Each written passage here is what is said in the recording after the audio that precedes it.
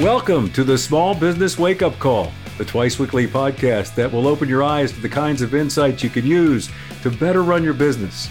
Come have your morning Joe with hosts Lonnie Shambi and Stan Simpkins, who have the right recipes and ingredients to easily help you cook up a storm for even your toughest competitor. No lectures, no wasting your time telling you how smart they are, and no bullshit. The Small Business Wake Up Call is going to make you think, laugh, and help you recognize how much money you've been leaving on the table with advice that'll help you improve your quality of life. Lonnie and Stan are small business veterans who will share their individual war stories and experiences, not only from their own businesses, but also from guiding hundreds of other small business owners in over 100 industries. Head on over to sbvirtualroundtables.com where you can connect with Lonnie and Stan and save yourself some headaches. Grab that second cup of Joe, or maybe something a bit stronger, and let's see what's on the menu for today. Welcome to the Small Business Wake Up Call. And here are your hosts, with cups in hand, Lonnie Shambi and Stan Simpkins. Hello to our valued listeners, and especially to my Goomba, Lonnie Shambi. Goomba? Okay, since we're doing ethnic greetings, let me say good morning to my Haver. Stan Simpkins. I don't know if I did that right. I just feel like I want to spit after I do that. You're a member of the tribe now, Lonnie. Actually, Lonnie, it's no secret that we started with this today because it illustrates the many languages that we use to communicate, if you think about it. And even something as simple as the word friend. Now, today we're going to talk about another form of communication and how you can use it to motivate your team. It's called financial data. Now, Lonnie loves that topic because he puts him to sleep. Here he goes slurring again. Wake up, boy. But he remembers how much it helped him, if he thinks about it, with his clients and the companies he managed. Now, before you zone out, just like my friend Lonnie, the engineer, would put a set of blueprints in front of me, give us a chance to share some valuable tips that cost you virtually nothing, really, but can motivate your team and improve morale while it's at it. Okay, Stan. I just had my second cup of coffee, and I'm ready to rock. Before you take us along by grabbing the new microphone that you have there, please tell me you're not going to give an accounting lecture. You have to practice that sentence a few more times. Well, you can chill, because I won't use accounting terms or do any math with our audience. No, rather, I simply want to discuss a typical scenario that hurts small business owners and how they turn that around. Now, imagine being an employee who had no way to measure their own performance until they got negatively critiqued, tell me that. And usually certainly not in a nice way. As well, imagine being a manager who was being chastised for the performance of his team, but had no specific targets or ways to measure how their team members were performing as a whole. Or just imagine working for a company with a team of dedicated team managers who were diligently working, but having no idea what was that translating into for the whole company, let alone just their own department. Sounds like being on a baseball team that I coached, having the scoreboard turned off and not having a scorebook. Oh, you remember only be able to days. watch the game when you're at bat or in the field. Yeah, you remember those days, don't you, Lonnie? Yes, I do. Well, it's eerie sounding. Yeah. It's eerie sounding, I know, but not too far off. And so why do many small business owners operate like this? And the answer is simple. It's not uncommon for small business owners to feel that sharing any financial data will be used against them. And when it comes time, especially for reviewing employee compensation, or that any bad news could hurt the company, maybe even cause high turnover. But here's the good news. We're not suggesting that you should hand the full set of your company's financial statements to your employees. It's bad enough that many of them don't even have, owners, I should say, have sufficient training on how to interpret them, let alone the employees knowing how to do that. Plus, I'd agree, there might be some employees who would try to use that information to their advantage in an unfair manner. Now, we'd rather talk about the what, when, how, and why of sharing financial data that will make sense to you. And as Lonnie and I have said repeatedly, we know this will be not new to you, but we'd ask you, what are you doing in this regard? And that has always been our goal, not to teach or lecture, but to be a catalyst of top-of-mind awareness, that TOMA thing we talk about. And that's where the payoff begins, being aware. And consistent with our previous podcast, we always like to share a war story or two or seven to put some meat on the bones to management principles we share. So I'll start out with mine. This story illustrates cause and effect, before and after results from sharing some particular aspect of financial data. I had a client that was a company that did staging of houses to help them sell quicker at higher prices. The founder had come up with a lot of really cost-effective ways to acquire and store inventory to ship to various staging locations. But after we reviewed the process, we found how inefficient the scheduling system was. And it never showed up directly on the P&L until we gave her this secret. You see, delivery trucks would put one order on the truck, go out and get it set up, coming back with an empty truck. We showed her how to schedule way better by combining the schedules of multiple stagers and do deliveries and pickups in the same run, using bigger trucks for some orders, smaller trucks for others. It's a great storyline, really, and I can relate to that with a number of clients, especially distributors. I'm not going to let you out-war store me on this one. Okay, that was a Google, but you're not getting away with that. So I'm going to give you my gem for the day. So if you've listened to any of our previous podcasts, you may remember for War Store, I had about 2 guys who had their own machine shop, and they grew it from 10 machinists to 100, honestly, within 5 years. Now, trust me, these guys had no formal education other than 2-year trade schools, and they became machinists. So they started their own machine shop in their late 20s. I was maybe in my early 30s. But they never forgot what they learned working for somebody else, both the good and the bad. Now, the good was that the training they got and the quality of the equipment they operated was awesome, state of the art. The bad was the secretiveness, the sense of mistrust, and poor communication at the company where they first both worked together. Now, with those experiences in mind, they vowed to avoid the culture, Lonnie loves that word, which the company manifested. So what did their new culture look like? Well, first, they treated their employees with greater respect and appreciation. They set up bonus plans, not just for quantity or efficiency, typical, but also for quality and great ideas. They looked at the QC department the same as they look at the sales department, because there's this thing called sales and another thing called sales returns and allowances due to rejects. So now I'm not suggesting that use a metal suggestion box for getting that feedback, okay?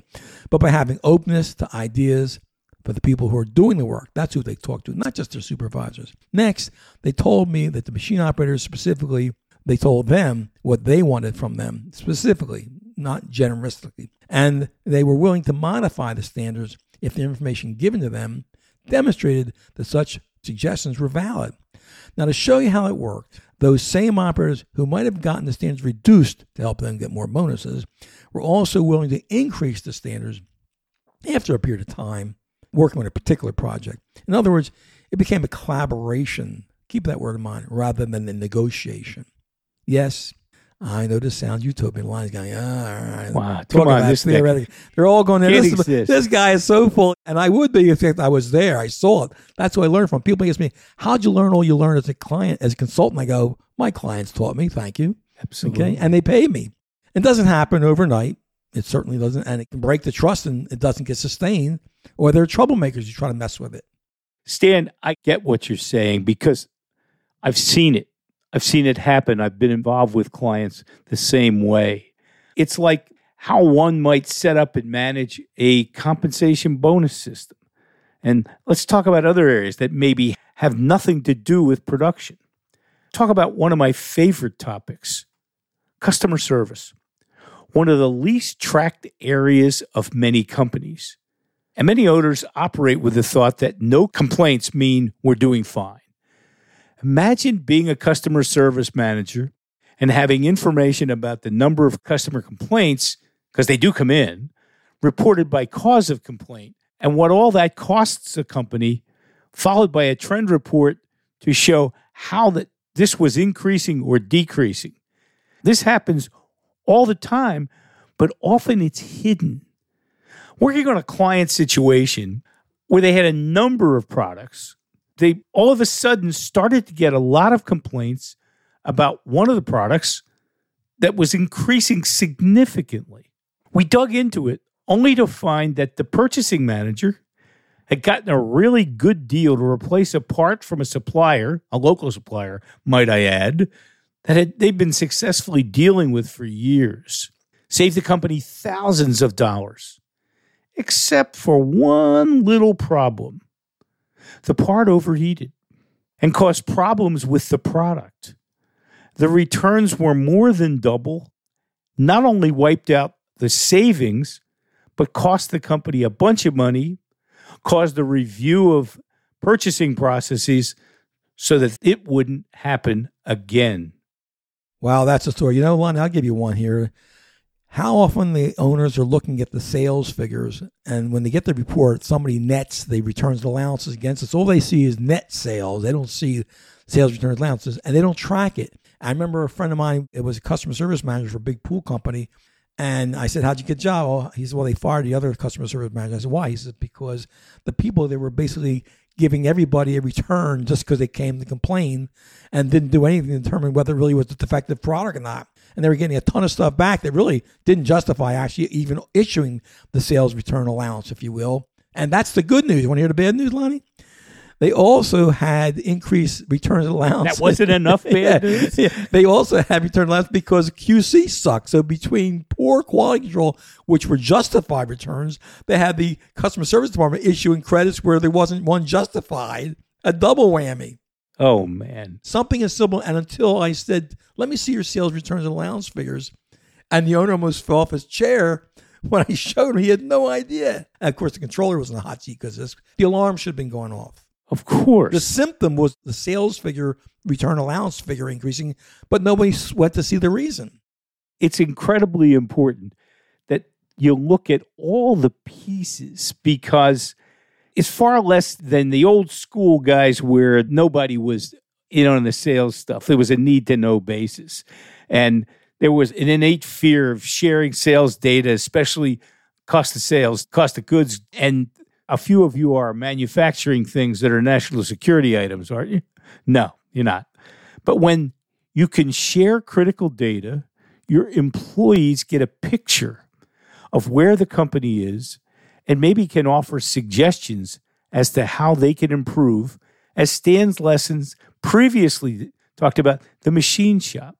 Fearing of someone leaking stuff to competitors ranks way down on the list of my fears in that situation. Lonnie, it's going to be important for us to be practical here, because let's face it, how many companies have you worked with where they actually shared the sales data until you got involved? And are there other ways to share information without necessarily giving them dollar figures? Sure, you could do a lot with percentage of goals, et cetera. You've got, I know, a good story of this, but is the company hitting its targets, whether that's in terms of sales, cost of goods, quality control, et cetera? It can be done as a percentage of that without sharing the actual information. But the bottom line is you're going to spend so much time doing that, might as well just share the data. For the cynics out in the group here, Lonnie, and our audience, we're not saying that sharing any of your financial information just to be transparent is the way to go. We're not saying that. But there are ways to achieve the intention that we're trying to give you here. And as Lonnie said, it can be in the form of your KPIs, key performance indicators, whatever that might be for your industry. And if you don't know what they are, contact your trade association. I'm sure they'll tell you. Or ask your accountant. You might have other clients in the same industry that are not competitive as yours and can tell you how they're doing it. But the percentage to goal is probably the safest, easiest way, and probably the most meaningful, and it's simple to calculate. Whether it's reject rates, customer satisfaction, new customers acquired or lost, what your overhead rate structure might be, whatever it might be. Percentage to goal is a good thing. You set the goal in the dollars, you keep track of the percentage, and simply report that. It's not more difficult than that. I remember a client of mine, Lonnie, was a manufacturer of thermostats and thermometers, I think you mentioned earlier. Yeah, you talked about this. And it was operated by two brothers. They were not too far off in age. And they took over when their dad went blind. And as is not uncommon, the brothers had different mindsets from each other. One brother was more like his dad from the old days, untrusting and somewhat militaristic style in his leadership. And frankly, never worked anywhere else, the kid, since graduating college. Now, the other brother chose not to come into business until nearly a decade later of working for another growing manufacturer. And he rose to a VP position during that short term. So luckily for him, he was exposed to best practices. That's the good news. The bad news, he was met with such resistance by his older brother and the father, who, though blind, still could hear and was coming in the office. And kind of active, I would say. And I was invited in for other reasons, but was asked for my insights and my opinion. When the younger brother wanted to begin sharing some financial information, this is the one who had worked in corporate, okay?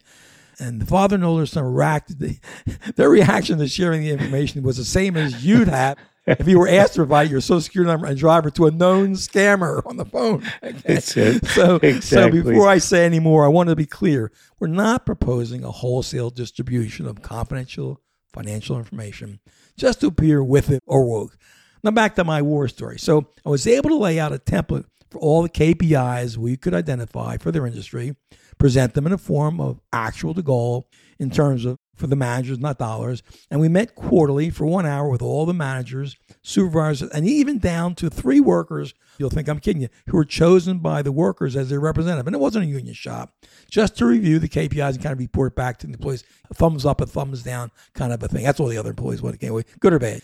And discuss why we believe the figures went in the direction they did and what we hope to achieve to improve. Now, think about that kind of conversation in your own company. How would you make that work for you? So we asked for their feedback on what they believe was the cause. Sometimes they were surprised by what they presented. Sometimes they thought it was better than it was. Sometimes it was worse. And they provided valuable insights that caused us to dig in deeper. The employees gave us feedback.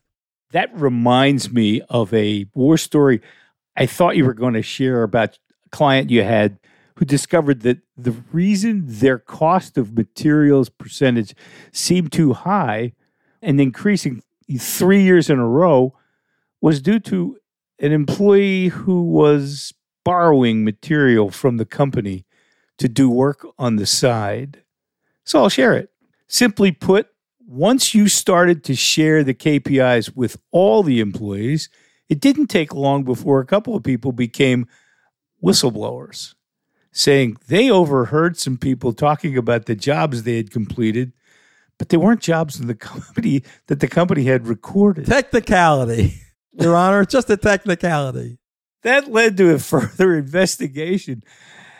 And it's sad. We prefer to talk about positive things, but that was a great example of how knowledge can help and also hurt. And bonuses were given to all the employees because of the significant savings that it resulted in. So it was like a two-edged sword, and it hurt both ways. That's right. You can't make this stuff up, Lonnie. You cannot. Once you see the positive impact on employees, it reinforces that you're doing the right thing, even when occasionally, let's face it, it backfires on you. Hey, nothing good in life is without risk. I think you taught me that, Lonnie. And I heard a great story to share that about this and how they can backfire you and how you handle it when it does. But let's take a minute to hear this. As a small business owner, you face many challenges. You're not alone. What can be even more stressful is not having someone to talk to who doesn't have their own agenda. What if you could talk in depth and confidentially to other small business owners like you on a periodic basis, folks facing the same challenges or who have solved the same problems? The Small Business Virtual Roundtables is the answer for you. Small Business Virtual Roundtables are held monthly for 90 minutes. Membership in each roundtable is limited to 15 people, providing ample time for each member to have their issue addressed by their fellow members. These peer advisory groups are formed to avoid competitive concerns while taking into consideration company size and characteristics that closely match your own business. Need more attention? There is a complimentary 30-minute one-on-one session with the facilitators during the month to seek additional feedback. Monthly membership fees to the Small Business Virtual Roundtables are less than the cost of an hour with your attorney, and this is all done without ever leaving your office or home. Just the time savings of avoiding needless driving is worth the cost. New groups of the Small Business Virtual Roundtables are now being formed on a first-come, first-served basis. Ready to sign up? Head to sbvirtualroundtables.com to receive a complimentary invitation to attend up to 3 meetings. Again, that's sbvirtualroundtables.com. With Small Business Virtual Roundtables, there's no need to go it alone. And now, back to Lonnie and Stan. So what do you do when employees try to use your good news against you? I remember a client where we did share what seemed like good news. You call Salvatore, don't you? But it was only short-lived. Oh, Lonnie, these ethnic jokes. So after showing the profits had increased in the past quarter just ended, now remember, profits increased. They like to hear that. An employee said, hey, I guess we're all getting bonuses since we exceeded the profit goal, with a smirk on his face. Now, needless to say, he set us up for a hit. You could see from his expression he had something in mind, because even he knew that the reason we exceeded the goal had nothing to do with anything that he or anyone else did. Rather, it was a short-term drop in materials prices in the market. In this case, it was fresh beef, if you will, for processing. The prices went actually back up the following quarter. So this is where you have to be on your toes with your numbers and also bring a kind of a diplomatic style that's to become confrontational. So rather than create a debate atmosphere, here's how the owner handled it. I thought it was beautiful. I listened to this. So he said, it sounded like this. He says, "Great observation, Tom," the employee who made the comment. "Does anyone here know why our net profit percentage exceeded our goal for the quarter?" And of course, Tom, he raised his hand. He said, "Yeah, I know. I believe the cost of meat fell." Note he didn't say, "Our purchasing department beat the brains out of our suppliers like it did a great buying job." To that reply, the owner said, "You're correct. Prices actually fell. And sadly, it wasn't because we recognized the demand for beef was going to drop last quarter when we might have had a chance to stock up for more at the low prices in anticipation of the rise in prices. So while I'm not criticizing our great purchasing department, I don't believe a bonus is fair to the company because we're not paying more for the same meat, and we're not certain we're going to be able to buy it and pass the prices on as the increase this quarter to our customers. To be candid, it was as much a fault of the sales department who might have been able to give a heads up to the purchasing department about sales trends in the industry. And by the way, this is not an uncommon phenomenon in the meat processing industry, and it also illustrates what Lonnie and I talk about, things slipping through the cracks or left hand, right hand, and communication problems. If you listen to the previous communications of our podcast, we've talked about that. Absolutely, Stan. Does this bring back memories from the high-tech industries that I've worked in? Let's take your example and reverse underpurchasing to overpurchasing. Specifically, stocking up on components that can become obsolete within months because of upgrades or new technologies. I did a turnaround for a company about 20 years ago that manufactured multiple technology products, including disk controllers for PCs. Today, especially with solid-state drives, these are built in. But back in the good old days, they were separate pieces of hardware. Well, their purchasing manager, actually in conjunction with their sales manager, who had a great contact in the Far East, got them a deal for controllers and ordered about 20 times what they normally purchased. This was at a time when technology changed about every 15 minutes. And by the time the controllers arrived, they almost were out of date because the technology had changed. Because they came from the Far East. It took them 2.5 months to get there.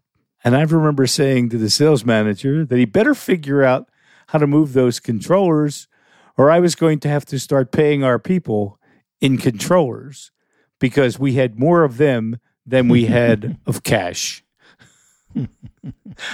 Goofy as it may sound, imagine being the buggy whip manufacturer who stocks up on leather during the year in which the automobile becomes popular.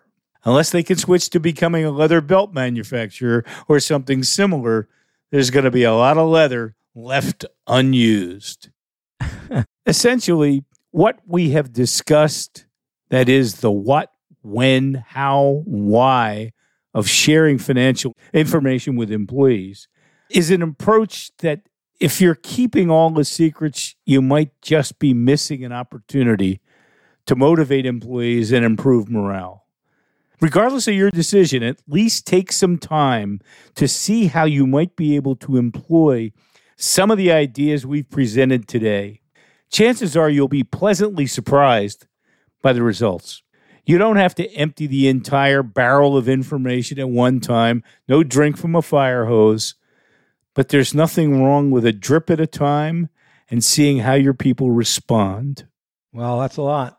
Well, thank you so much for that recap, Lonnie, and I hope everyone has had a chance. And as we keep reminding you, our emphasis here is not on lecturing, but just bringing things to the top of your mind, have you reflect on the things we've told you, apply that to your business, and come up with at least one takeaway that you're going to go do something about today, not just be entertained, although we do try to do that too. So we want to thank you, Lonnie and I, for really spending your time with us today. We invite you to share your war stories at info@sbvirtualroundtables.com. including asking questions and even request an invitation to be a guest at one of our virtual roundtables. You can come take a test drive on us and see where it can take you and your business. And it's complimentary, even up to 3 visits if you need to assess whether it's a fit for you and likewise us fit for it with you. So we hope to hear from you. We promise you can feel like one of our family sooner than you might expect. And we'll be back to you soon. See you guys. You've been listening to the Small Business Wake Up Call, the podcast providing eye-opening insights and perhaps a caffeine high to better run your business, delivered in Stan Simpkins and Lonnie Shambi's own unique style. Head on over to sbvirtualroundtables.com where you can connect with Lonnie and Stan, subscribe to the show, find more resources, and check out their monthly 90-minute virtual roundtables. Thanks for listening to the Small Business Wake Up Call.